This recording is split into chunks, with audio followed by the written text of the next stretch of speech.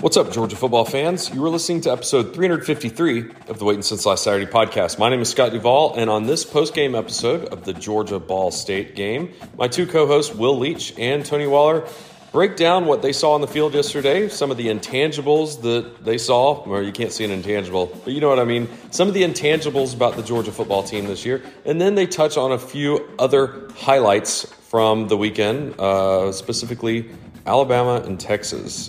This episode, as all episodes, are brought to you by the Strickland firm. I want to thank Ryan Strickland, who was a UGA class of 99 and UGA law class of 03, for sponsoring us. And if you ever have been hurt at work or injured in an accident, make sure that you reach out to the Strickland firm. That's stricklandfirm.com, thestricklandfirm.com, 770-420-9900. I want to thank Ryan, and here's Will to get it all started. Hello, and welcome to the Waiting Since Last Saturday post-game podcast. After I lose track after a while, 45-3, 48-3, 40-something to 7 or 3, it was 3, win over Oklahoma in Norman. No, unfortunately, no. It was over Ball State. In a warmer than I think people were ready for. We keep thinking it's cooled off, and then it hangs in there. Noon game against Ball State. I'm here as always with Tony Waller. The day after, Scott, who knows what he's out doing. I know what his son is doing. His son's doing photographic work for my wife, but Scott's probably lazing and letting his son do all of the work for him. Generally speaking, Mr. Waller, I thought Georgia's offense and Carson Beck looked better this game than they did against Tennessee Martin. I don't know if people noticed that because, once again, as you pointed out last week, the first drive wasn't good, and that just kind of lodges things in people's minds sometimes. I still feel like there's obviously a long way to go, but for crying out loud, with all the other chaos going on in the SEC and around the country right now, I'm not going to look a couple blowout wins in the eye to start the season. Yeah, I think that's right. I mean, Georgia is now the most dependable thing in college football, at least this week. And we'll certainly get to a couple of the bigger games that happened yesterday as well. But I think you and I both agree that Georgia could have played sharper last week, did play sharper this week, and still has a ceiling that is well out there and can be reached offensively. Defensively, I mean, how do you argue with the first team defense basically only allowing about 160 yards?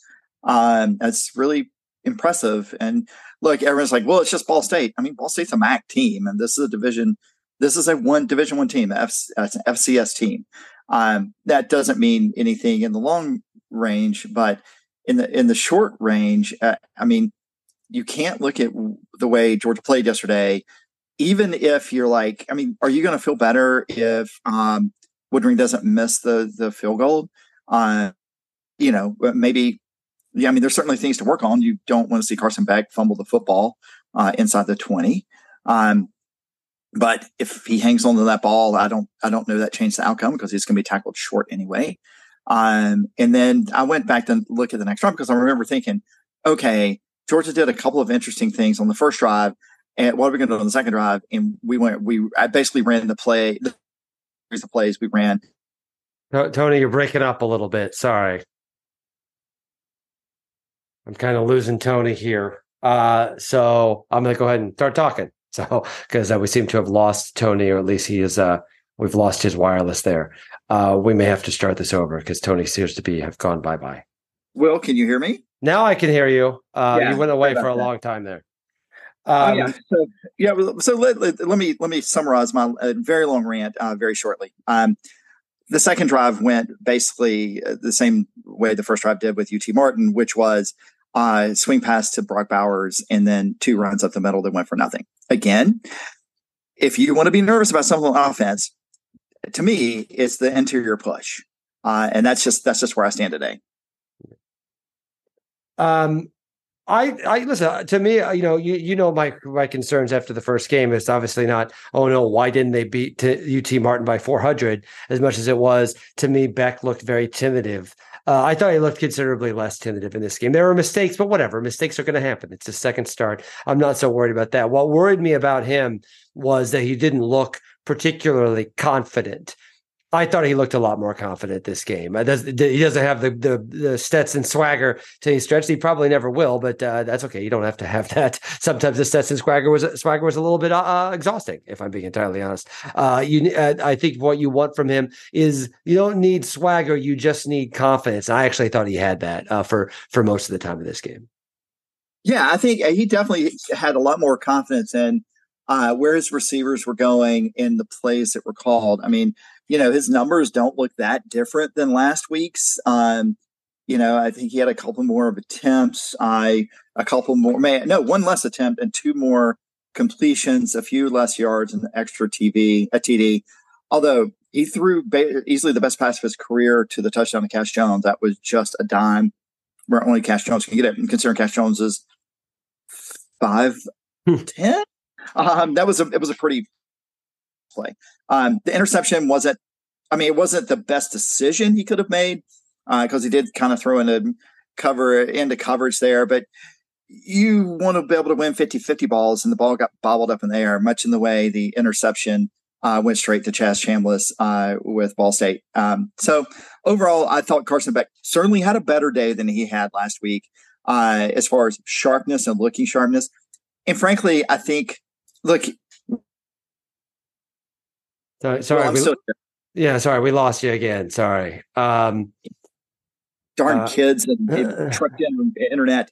Why don't we go ahead and say this about the Strickland firm? We appreciate the Strickland firm and the work they do to help injured in the state of Georgia. Strickland firm, of course, our full season sponsorship.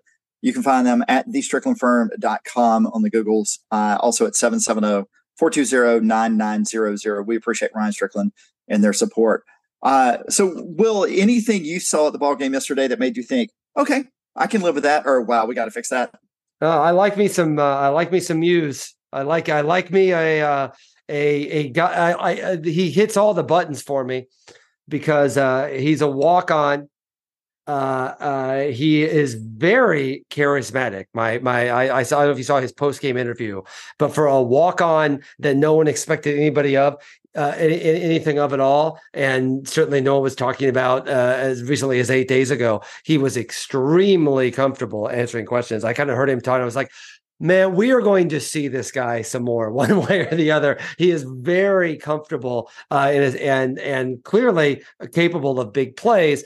He's also shorter than me, which I'm always appreciative of in high level athletes to remind me of my own physical deficiencies. And listen, how long did we wait for Georgia to bust out a punt return? He got it. This is 2 straight weeks he scored touchdowns.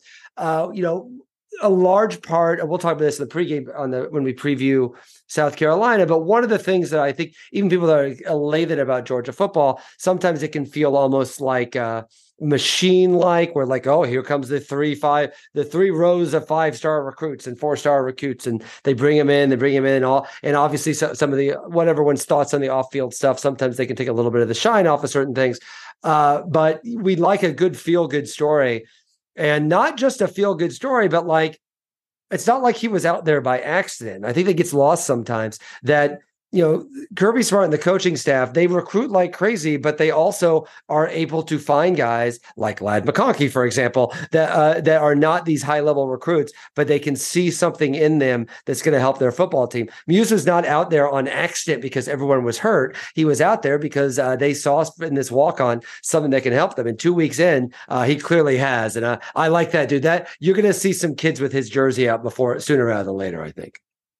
Yeah, I'm really glad you brought up Muse, and I loved his post-game comments. And just as like, yeah, he had some options to go to some other FCS schools, and certainly D2 and FBS school. I'm sorry, FCS and FBS schools and D2 schools. But I mean, he's from Gwinnett County. He's like, hey, it's a perfect opportunity to get preferred walk-on, and he's gone from that to, I mean, I don't know if he started, but he's been a serious threat on the offensive and special teams. And everyone wants to knock on Kirby, which I know is not true. But he's like, well, of course he's going to win. He's got the best recruits, but Dawgs are pretty good at identifying under the radar talent and developing it. And Muse as a freshman is just like example one of that. But I was really, really happy to see that, for all the guys that we had returning last year, this is the first time in 4 or 5 years we've had a punt return for a touchdown. So that's pretty impressive. And he looks the part, man. He looks the part. And again, I think that does get lost. I mean, like, you win championships with Ladd McConkey and Muse. Like, you can have stack all those recruits after one another, but like the trick is not just recruiting, but finding talent and finding ways to help your team. Clearly, they've proven an ability to do that in a way that, it's almost as if they've won 2 national championships in a row. And it's also as if you look at the teams. It's funny. There's been all this talk. Maybe this is a good shift into the game day. I will say the game day vibe definitely had we weren't expecting a home game in this, and we're kind of saving up for South Carolina vibe. And I would say I was at the dog walk. One of the more meager dog walks I think I've seen in the last 5 years. And people were still there. I mean, like, the meager dog walk for Georgia is still huge for most teams in football, but certainly the vibe felt we all got geared up last week. The place was still full. I don't mean to imply the place was empty or something, but definitely the vibe had this is the second and probably the least desirable of 4 consecutive home games. So I think that may have something to do with that. But I still feel like, you win like this, you don't worry too much. Everything's kind of taken care of. And particularly when you look around and see all the chaos happening, Clemson's crumbling, Alabama might be crumbling, Texas A&M is certainly crumbling. We used to spend all this time talking about how one of the reasons that was hard for Georgia to deal with with their disappointments was everyone else was doing great, and it seemed to be happening at Georgia's expense. That's now happening the opposite stretch. Georgia's doing incredible, and in comparison to Georgia, people seem to be crumbling. I heard, I was listening to on my run this morning, Solid Verbal, they were talking about how Ty was saying he thinks. He said it may be too early to say this, but he just put his stake in the ground. He thinks the SEC is not getting 2 teams in the playoff this year based on what we already know what's happened. Would you agree with that? Is it too early to say that? But at the very least, it certainly seems like it's in danger right now. Yeah, I think that's probably right. I mean, I think 2 games in is a little early. Look, Texas runs the table and Alabama starts beating up on people, but it's based on what we saw yesterday and last week. It is hard to see that, right? It's pretty much the SEC champion. Pretty much SEC champion's the only hope right now a team gets in. I'll hold judgment on Georgia as a not winning the SEC championship if they would make it. I mean, it also looks like you're going to have potentially an FSU team that runs the table, a Washington team or USC or both who run the table. It's just the conference championship game, a Texas team that can run the table, a Michigan team and or Ohio State team to run the table. So you end up losing chairs. You're losing chairs with some music stops if you're in that situation. It is interesting. A lot of people are ready to throw dirt on the grave of SEC, and I get that. We'll see. We'll see. I mean, look, when your forever bell cow looks like they looked against Texas last night, and what happened with LSU the week before. At the same day, Miami basically manhandling A&M. I mean, it was a little closer than that, but still wasn't A&M. Those are 3 of the 4 teams that you thought were going to kind of be the stars of your conference. And yesterday's not a great day for 2 of those teams, and last week wasn't great for the other one. Yeah, and it does seem too early. The presumption that USC is going undefeated and Texas going undefeated and Florida State's going undefeated strikes me as early for those programs. Agreed. And I think the concerns about the SEC and some of the top shelf teams are fair. I think they are fair, but the idea that everyone else is just ready to step up. I just think the first 2 weeks have had a lot of chaos. Everyone is still in Dion goggle mode that everything feels more up in the air. These things do tend to come back down. Last thing I want to close with, we'll clearly talk about this when we do a preview show. I don't know if you've read the Mel Tucker story Not great. this morning. It is, I have to say, I'm a professional journalist. I've covered sports for a long time. It's hard. It's rare that you have a story where you're like, oh my, that actually makes you like gasp a few times when you're reading it. The USA Today story about Mel Tucker is pretty shocking, I have to say, for someone that's pretty jaded about this stuff. Obviously, a big part of Georgia from the Kirby tree. I cannot imagine Mel Tucker is coaching a football game again for Michigan State, and maybe again for anyone for a long time. And even if, as some have pointed out, even if you actually believe everything his side of everything in the story, which I think is certainly giving him a pretty wide benefit of the doubt.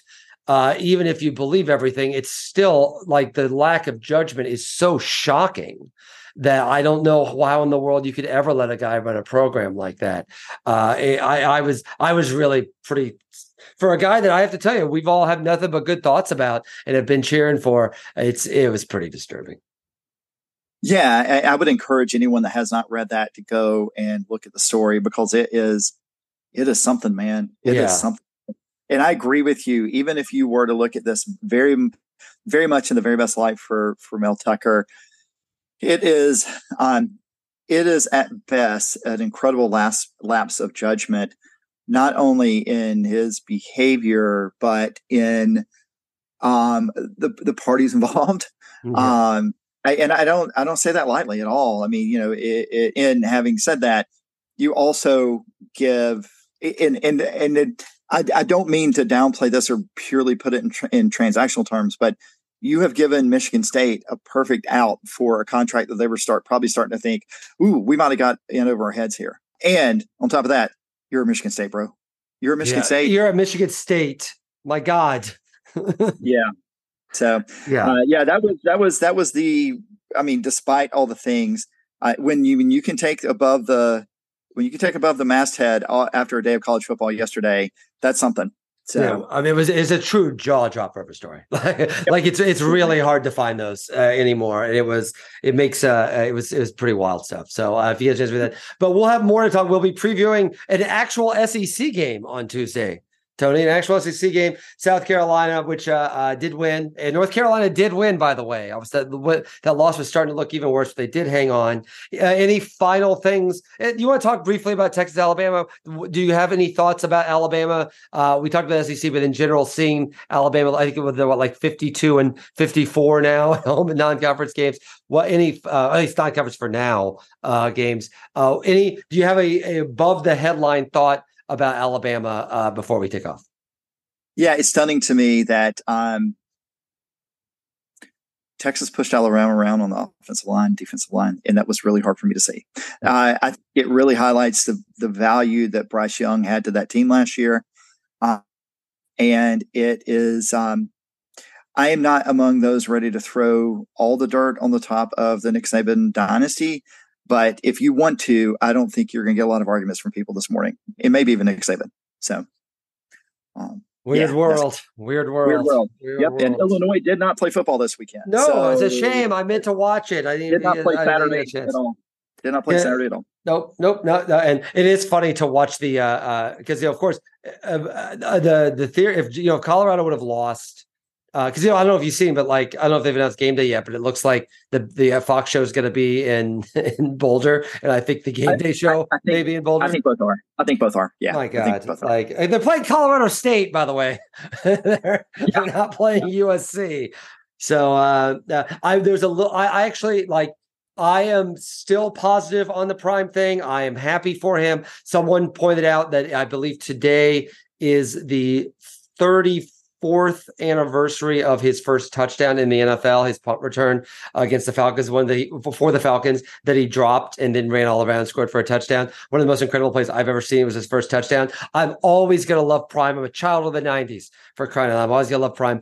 There's a little part of it that would like to see them maybe lose a game so we can maybe talk about something else in college football. Maybe we won't, but certainly the idea that we live in a world where everyone is traveling, everyone in the world, all of the college football world is traveling to watch Colorado State play at Colorado is a weird place to be, and a weird and kind of confusing place. Last thing, if you get a chance, back to our tradition, we now will find out Monday what time the Georgia UAB game is. Tony, do you have a prediction for us? I'm going to work on the assumption that we're going to be for UAB game probably a 4:30 SEC network game, which I'm fine with. I'm down with that.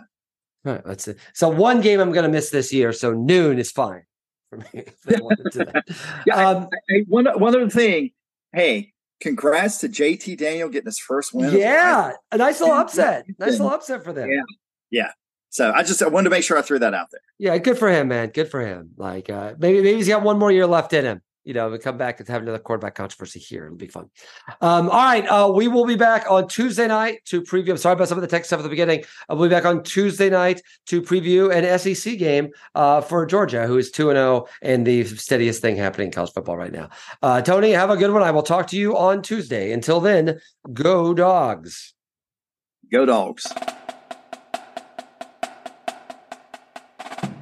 And thanks so much for listening. Like Will and Tony said, we will be back recording our preview show for the South Carolina-Georgia game. The Georgia-South Carolina game on Tuesday evening, probably pushing publish sometime Wednesday morning. So until then, hope you enjoy your early part of the week. Make sure to get your picks in for the Pick'em contest, and we'll see you on campus once again this coming Saturday for a 3:30 CBS kickoff for the Dawgs versus the Cocks.